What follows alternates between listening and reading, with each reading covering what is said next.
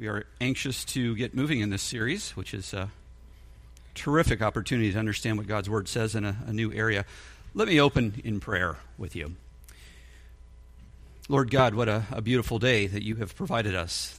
The freshness outside, the rain, the promise of spring, the beauty that you have created in our earth with cycles and ways that we can see your provision and see your faithfulness. And we look forward to seeing that through this campaign. We know that you are a faithful God, and I pray that we are faithful on our end, and we do as you have provided to us exactly what it is that we're called by Scripture to do. May this lesson this morning help to aid in that, to remind us and to direct us towards serving you better. In your name, amen. Sorry, my throat just suddenly is giving me trouble here. Well, it's with great joy today that I get to introduce our new Sunday school topic on joyful generosity, and I get the double blessing of also starting the small groups simultaneously. As I stated last week, we're going to see how this goes. Hopefully, we're going to grow deeper for our love for the Lord and our obedience to His Word because of this extra hour prior to Steve's message. What prompted this Sunday school series was a book by Gene Getz, A Biblical Theology of Material Possessions. Although it was written in the 1990s, I believe Getz was noticing trends that have only become more pronounced today. As I read the preface and intro, I talked about the anti-institutional trends that were happening and some of the forces that were putting pressure in society at those times, referring mainly to the Generation X that was coming up at that time in the 1990s. And we see these examples, these trends, even more pronounced through the millennial generation.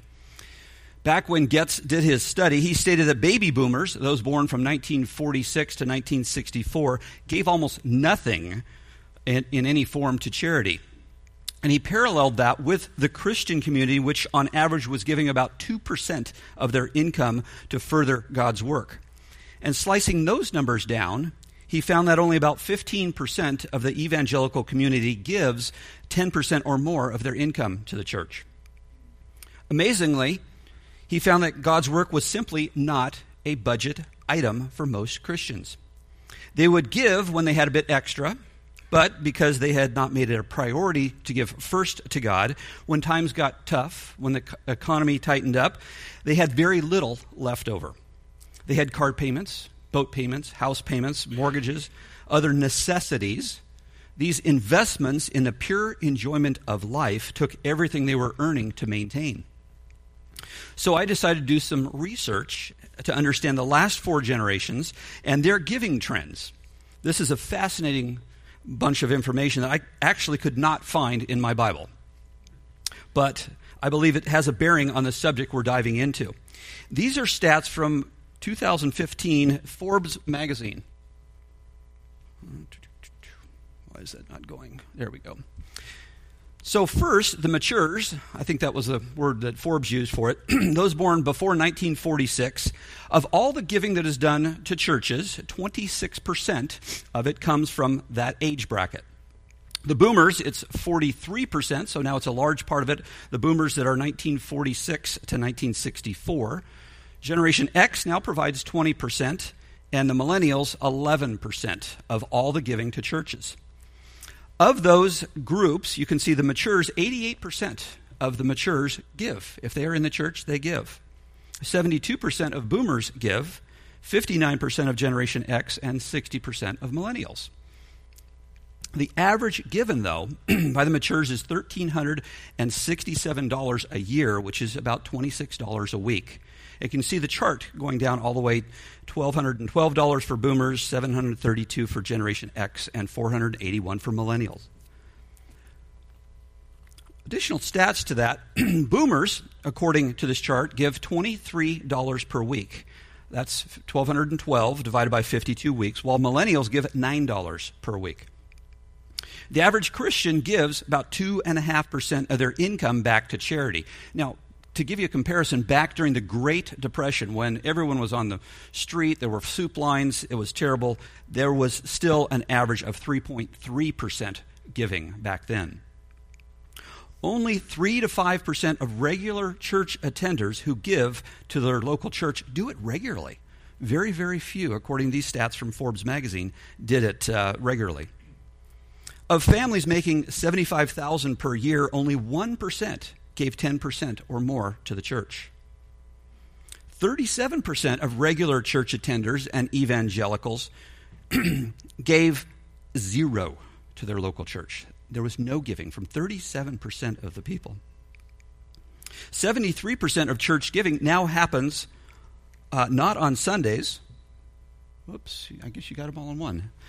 Not on Sundays, but rather throughout the week. It's electronic debits. People have moved to that type of a giving. And here's a surprising statistic. 49% of church giving is now done electronically, a card or some other form. So there's a lot of churches that make that available to them. 8 out of 10 people who give to their churches have zero credit card debt. I don't know if that's an advertisement for Dave Ramsey or something, but if you're not in debt, you have a much greater tendency to give to your church. Here's an interesting stat. Animal rights and environmental causes. Remember, they used to be just that fringe amount of giving that was done, or fringe organizations. Figure for every 10 churches, there is about one being supported by animal rights giving. It's about 10% of what church giving is right now. I'm sorry, the one before that. The average evangelical Christian gives $817 per year to the church. Now, I want to give you a comparison. Muslims, $1,309. So for some reason, their organization, they give a lot more. I thought that would give a framework for some of what's going on. So what Gene Getz did, whatever. I got to hit the right button. There you go. What Gene Getz did in his book was to create a comprehensive study of money and giving in the Bible and then arrange these by topics. From there, he derived a number of principles that should guide us when we look at giving through a biblical lens. These principles relate to activities and directives, not to the forms or methodologies or patterns. By doing this, these correctly worded biblical principles we're going to be sharing over the next few weeks can be applied anywhere around the world, no matter what the cultural conditions at any time. We know them to be consistent throughout the Word of God, whether it be the first century Christian church or now.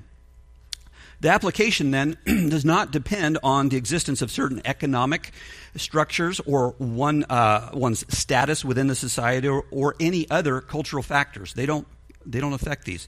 To determine these principles, Getz had 4 criteria he looked at. And again, this is going to be a blanket over everything we're going to hear in the next weeks. 1, we have to look at the totality of Scripture. Look at all Scripture related to the subject. We know you cannot build an entire theology around a single verse. It must take into account all verses that speak to a particular subject. Otherwise, the principle might only be partially true or inaccurate. Secondly, he said we must look at the actions and functions of God's people as they are described in Scripture to understand the context of the culture at that specific time. In Abraham's day, it would have been a very different context in the desert, with comparing that to a similar event maybe that would have happened in modern Athens in a big city. So there was some things that would play into that within the context. We must look at all the teachings, number 3, and the directives of Scripture. Look at all of them. Each one on the subject must be interpreted in its own biblical, historical, grammatical context. Here, hermeneutics is critical to understand what the actions mean that are being described in Scripture.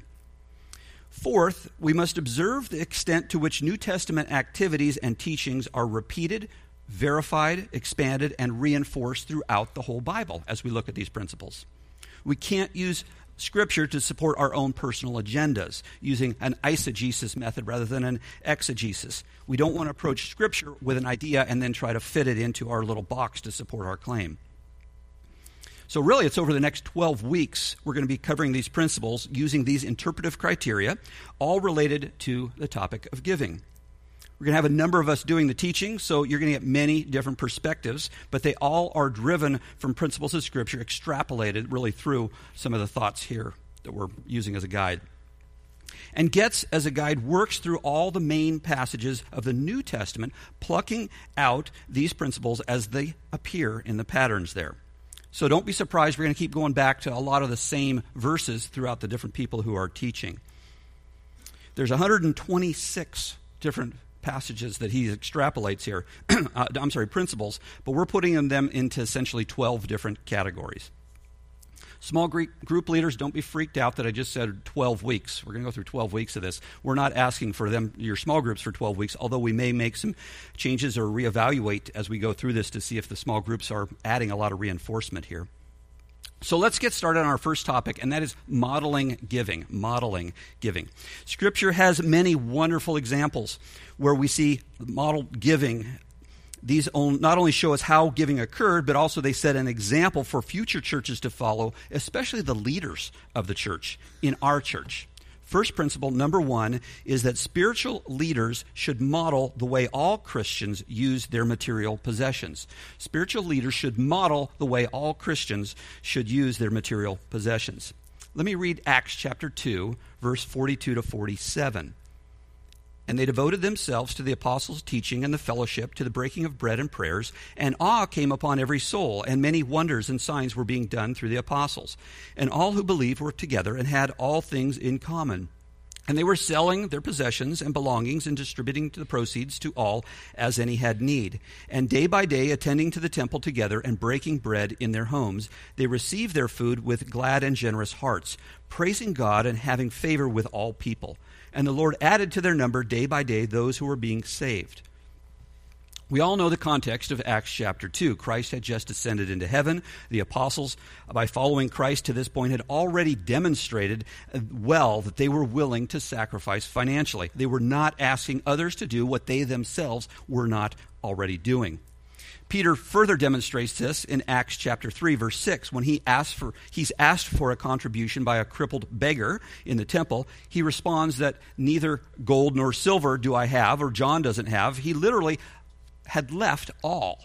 Peter had left all to follow Christ. Both he and John probably gave up a rather productive fishing business to follow Christ and fish for men instead. Each of the other disciples likely had stories of how they had to sacrifice to follow Christ. Barnabas was another one. We don't know where he obtained his income or what he had as possessions, but he also, without being asked, gave of his material possessions. The end of Acts 4 tells us of him selling a piece of land and giving the proceeds to the church. This was a model that others copied too. In the Old Testament, we see David as a great example of this. In fact, he shared with the entire assembly specifically what he was going to do. 1 Chronicles 28:1 says, David assembled at Jerusalem all the officials of Israel, the officials of the tribes, the officers of the divisions that served the king, the commanders of thousands, commanders of hundreds, the stewards of the property, livestock. Then King David rose to his feet and said, Hear me, O brothers and my people. I had it in my heart to build a house of rest for the ark of the covenant of the Lord and for the footstool of our God, and I made preparations for the building. He gathered them all around, and he told them what specific plans he had for the temple, and he shared that God would not let him build this temple. He was passing that project on to his son Solomon. Then he went on to share his personal amount that he was going to give out of his own pocket in the next chapter. Moreover, in addition to all that I have provided for the holy house, I have a treasure of my own, gold and silver. And because of my devotion to the house of my God, I give it to the house of my God. 3,000 talents of gold, of the gold of Ophir, and 7,000 talents of refined silver. This is no small gift he gave. In modern day dollars, that would be $5 billion he gave. I was shocked. 112 tons of gold and 260 tons of silver. That's a gift. Take that. Do you think the people knew that David was serious about building the temple? Heck yeah. 1 Chronicles 29 goes on to say that the people responded and they gave willingly to the work of the Lord towards the building of the temple. David, as a model visible to the people, encouraged them to respond freely and wholeheartedly to the Lord. If you review the whole of Scripture, you can't find a single verse, a single example where this principle would not be true. Our first principle, again, spiritual leaders should model the way all Christians should use their material possessions. Second principle, it is the will of God that Christians share their material possessions in order to encourage others in the body of Christ. It is the will of God that Christians share their material possessions in order to encourage others in the body of Christ. The key word here is encourage. As I mentioned Barnabas earlier in Acts chapter 4. Let me read that. There was not a needy person among them, for as many as were owners of land or houses sold and brought them the proceeds of what was sold and laid it at the apostles' feet, and it was distributed as each had any need. Thus Joseph, who was called by the apostles Barnabas, which means son of encouragement, a Levite, a native of Cyprus, sold a field that belonged to him and brought the money and laid it at the apostles' feet. Joe here, one of my favorite characters in the Bible, was nicknamed Barnabas because he was so encouraging. We see him later as being the guy who comes alongside Paul when he's trying to reach out to the Jerusalem church after he had persecuted the church and had been converted. But here's one of the first things we've heard of this guy who encourages others by his gift of generosity to assist those who are likely displaced because of their faith in Christ. People who are generous are special encouragers, not only to other Christians, but to God himself. At Grace Bible, I remember specifically getting a call from Mark late on January 2013 one time. We were a struggling church at the time. Our numbers were few, and we had some mileposts we were watching to see if it was even viable if Grace Bible would survive. We had called Steve to be our pastor, but really didn't know how we would pay for him long term. Back in the prior November, I had stated that if we could make it through January 31st, we would know that the Lord was in this work, that it would be God intervening to cause this. And on the phone as I was driving, and I still remember the exact spot on the 118 freeway where I was, Mark told me we had received a check for over $10,000 from one of our members. I had to pull over. I was crying. I could not believe it. Wow, God, you are so good. And the timing was phenomenal. That was a phenomenal encouragement to someone who had no idea the impact that it would have on our church. Look through Scripture, and you're going to see it confirms it is the will of God that Christians share their material possessions in order to encourage others in the body of Christ.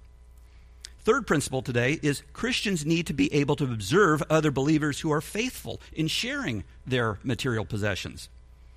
I know this runs counterintuitive to the way we like to keep confidentiality, but we cannot deny that Barnabas' gift was fully visible to the church members. Otherwise, Ananias and Sapphira would not have tried to attempt the same thing, but with the wrong motives. And David, in the story about him, he went as far as summoning everyone to announce his gift.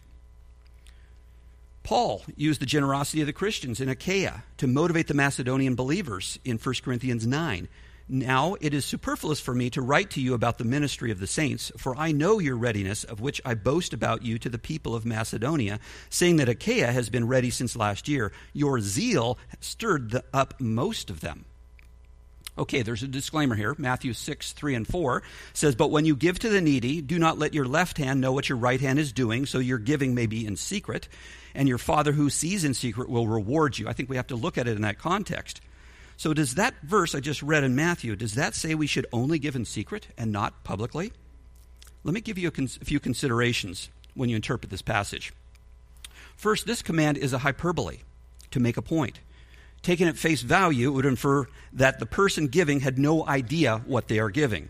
This would be similar to a few verses back when Christ said, if your right hand causes you to sin, cut it off. It's a hyperbole. Secondly, if we take the concept of giving in secret, we should also look at the next passage in Matthew 6 that teaches, when you pray, go into your room, close the door, and pray to your Father who is unseen. If Jesus was teaching that all giving should be done in secret, then we must conclude by the next set of verses we should only pray in secret, so we're not seen or heard. That would contradict all kinds of other passages. Thirdly, what did Jesus actually practice and promote? Jesus never condemned people giving in public. When the poor widow put her simple mite into the temple treasury, he used her as an example to demonstrate sacrificial giving of those who were watching. Fourth, look at the historical and cultural setting. Many of the religious leaders were the wealthiest people in all of Israel. They would parade their wealth in front of others. Matthew 6:2 says they would announce it with a trumpet when they gave to the poor. Their motivation was to be honored by man. This was not motivated by love for the poor, but driven by self-exaltation. Christ was addressing their motives here, not the method of their giving. So our third principle we just looked at, Christians need to be able to observe other believers who are faithful in sharing their material possessions. The fourth principle, God's plan for Israel in the Old Testament serves as a foundational model regarding the way Christians should view and use their material possessions today. God's plan for Israel in the Old Testament serves as a foundational model regarding the way Christians should view and use their material possessions today. Those who made up the first church in Jerusalem took their religion very, very seriously. For many of them, they had traveled a long distance to obey the laws of coming to the temple at Passover to bring their annual offering. They saw the events around Christ's death and resurrection. They heard the apostles' teaching. They would have confirmed what they knew of the Old Testament teaching, and they then became followers of Christ. At Pentecost, we know there were God-fearing Jews from every nation under heaven, is what it says, according to Acts 2. This was a common term that means they were doing all they could to keep the Old Testament laws. And this included 3 different tithing systems. I'm sure Steve will get into this at some point. The first one, 1/10 of their yearly harvest and flocks to support the Levites and priests. Second 10th, known as the festival tithe, to be set apart, taken to Jerusalem. If they could not bring their harvest and their flocks, they could exchange it for money, but there was added a 20% exchange rate, according to Leviticus 27:31. And a third tithe was a charity tithe, 1/10 to be given every third year, designated for widows and strangers and the fatherless. In addition, they were to pay a temple tax, which is what we see in Matthew 17, referred to when the tax collectors approached Peter and asked if Jesus had paid his tax. This tax was paid annually by all Jews around the entire world. It contributed to the commerce of Jerusalem. So now these God-fearing Jews would have transferred their loyalty from the Old Testament Judaism to Christianity. They were in a habit of giving regularly and systematically. So they understood Paul's words in 1 Corinthians 16:1. On the first day of every week, each of you should set aside a sum of money in keeping with his income. I have minimal amount of time, so I'm going to move through the last points quickly here. Number 5, every local body of believers needs real-life examples of other churches that are positive models in the area of giving. Every local body of believers needs real-life examples of other churches that are positive models in the area of giving. 2 Corinthians 8:1-2 covers this well. We want you to know, brothers, about the grace of God that has been given among the churches of Macedonia for a severe test of affliction. Their abundance of joy, for in a severe test of affliction, their abundance of joy and their extreme poverty have overflowed with a wealth of generosity on their part. Paul was sharing with the Corinthian church what the church in Macedonia was doing. The Corinthian church was not having their walk match their talk. They had said they would help support the church in Jerusalem, but they hadn't stepped up to the plate yet. They needed to. Principle 6, Christians who are generous will motivate other Christians to also be generous. At our celebration banquet, lunch for Steve, bidding started out at $25, quickly went up to $26.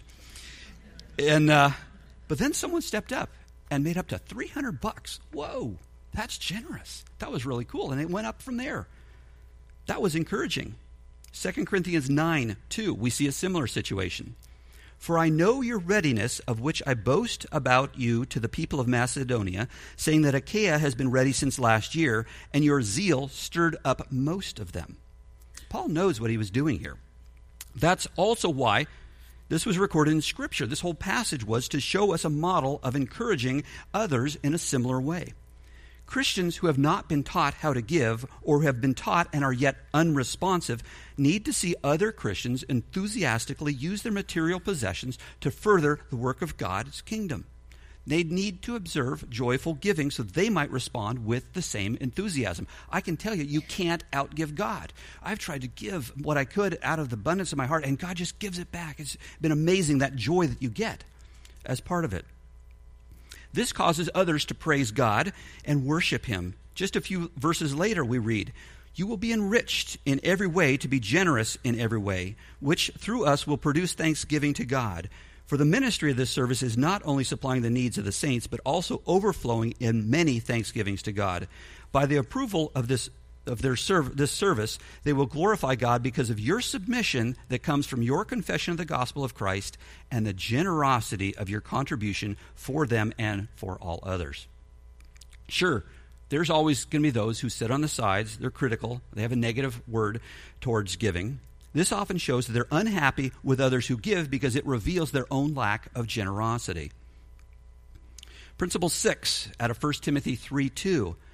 Spiritual leaders in the church should be generous Christians who are willing to use their material possessions to serve those they shepherd and lead. Therefore, an overseer must be above reproach, the husband of one wife, sober-minded, self-controlled, respectable, hospitable. This doesn't mean church leaders must be affluent, but they should be willing to share what they have to minister to others within the church. This also has to be balanced so they don't neglect their own families, otherwise they would violate other qualifications. This word hospitable has a broad context. It means bringing others into your home. It means having a generous heart, but it also does not mean foolishly giving away your assets to those who are irresponsible. This would be a person who has the qualities of wisdom and discernment who the church wants to have as a leader. If we desire to be spiritual leaders in the church, we should elevate this principle carefully and what it means in our particular cultural situation. It's possible to apply this principle is it possible to apply this without being intimidated by those who have more money and have large homes and things like that? Can you do that? It's easy with people with less material items often to be more susceptible to an unjustifiable intimidation. There should not be any. It's not about the amount, it's about the heart. So one of the qualifications of being a leader in the church is being able to properly handle this type of responsibility, to be an example of giving out of our heart in a way that's hospitable, commensurate with what God has given us, as well as not being intimidated by others who might be more affluent and able to give more. This is how leaders model giving. Okay, so we're now going to break into small groups as we did last week. And we have some discussion questions for you to better understand these principles. If you don't have a group, you weren't here last week, I want you to meet in the back center right in front of the sound booth, and I will assign you to a group. But you're welcome to split up in your groups now. Hope that's a good start.